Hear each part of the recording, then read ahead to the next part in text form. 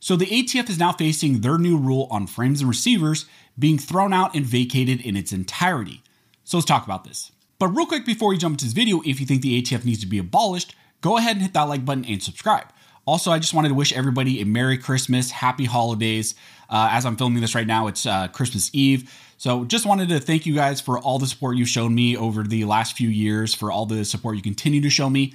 And I hope you and your family have great holiday season, a good Christmas. And I know I'm going to be enjoying the time with my family as well. But just wanted to thank you guys and wish you guys a Merry Christmas. How's it going, everyone? My name is Anthony Miranda. I am a licensed and practicing attorney in the state of California with an emphasis on Second Amendment rights.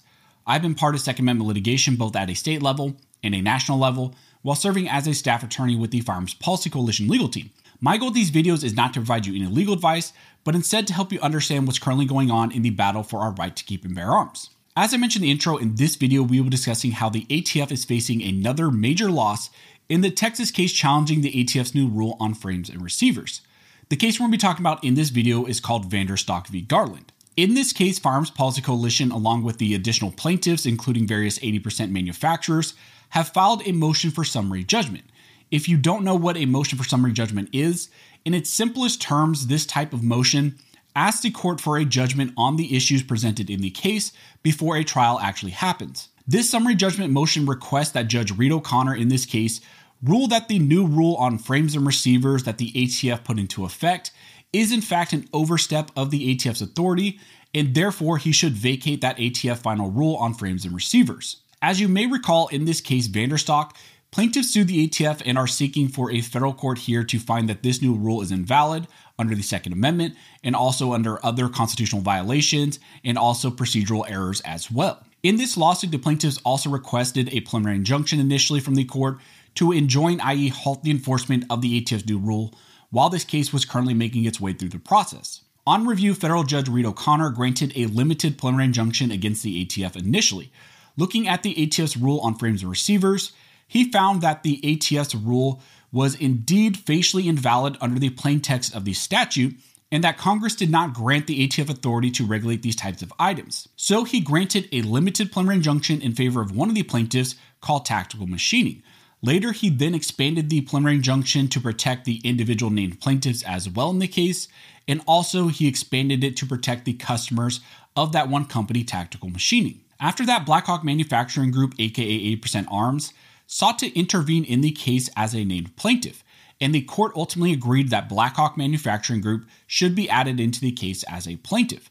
And as soon as 80% Arms was added into the case as a new plaintiff, they then filed a motion for preliminary injunction to prevent the ATF from enforcing that new rule on frames and receivers against their company and customers as well. In granting the new preliminary injunction in favor of 80% Arms, Judge Reed O'Connor stated that the final rule purports to regulate firearms parts, including incomplete, non-functional receivers and weapons parts kits, contrary to the plain language of the GCA, which confined the ATF's authority to regulation of firearms, a term which is clearly defined by the statute. He went on to state that, moreover, the final rule's expanded definition of frame or receiver to include partially manufactured, non-functional receivers within the meaning of firearms, contrary to the GCA's clear statutory definition, is facially unlawful. Because Blackhawk challenges the final rule on those grounds, the court similarly finds that Blackhawk has shown a substantial likelihood of success on the merits of its claims.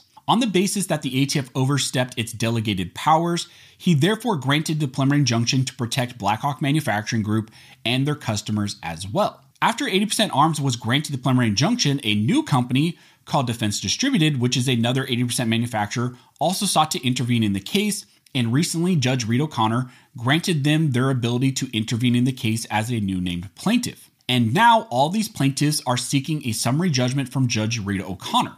They request that this court vacate the ATF's final rule on frames and receivers, since the ATF failed to observe the required procedures in creating this type of rule, and also because the final rule violates constitutionally protected rights. The introduction to the summary judgment states that, under the U.S. Constitution, Congress, not the President and his subordinate agencies, maintains all legislative powers of the federal government. Here, though, the ATF and the DOJ usurped those powers when they promulgated the final rule. In so doing, The agencies admitted to seizing the power of the pen from Congress because Congress failed to enact the president's desired policy objectives or to fulfill his campaign promises to stop the proliferation of so-called ghost guns. That constitutional coup produced the final rule before this court, one that violates both the APA and the Constitution. When evaluated against the requirements of the APA, the final rule fails repeatedly. First, by going beyond the bounds of the Gun Control Act, the agencies exceeded their statutory authority. Second, the agencies flouted the APA's prescribed process when they materially changed the final rule and its basis and ignored public comment. Third, the agencies acted arbitrarily when they failed to adequately explain their reversal of their prior application and enforcement of the GCA and failed to consider important aspects of the problem. The final rule also violates constitutional requirements and principles. The final rule is unconstitutionally vague because it fails to give understandable notice to regulated persons. Further, the final rule violates the First Amendment by restricting and chilling speech based on both the speaker and the content. Finally, by legislating where Congress chose not to, the agencies violate both the delegation doctrine and the take care clause. The final rule's substantive and procedural flaws cannot be cured. Plaintiffs respectfully request that this court vacate the final rule and enjoin its enforcement. So this is really great news. You have FPC along with other plaintiffs asking the district court judge in this case to vacate the ATF's final rule on frames and receivers.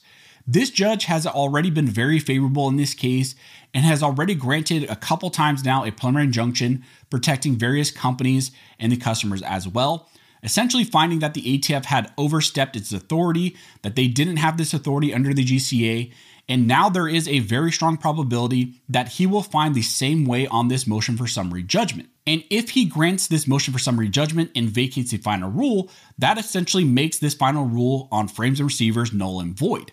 However, one of the things I do want to note is that the ATF will likely appeal this up to the Fifth Circuit. They will appeal the granting of any summary judgment up to the Fifth Circuit, and they will seek the Fifth Circuit to essentially reverse that decision. However, that still would be a solid win regardless. And also, I want to note that even in this case, a lot of people have been saying, well, it just applies to Texas. No, this is a federal case.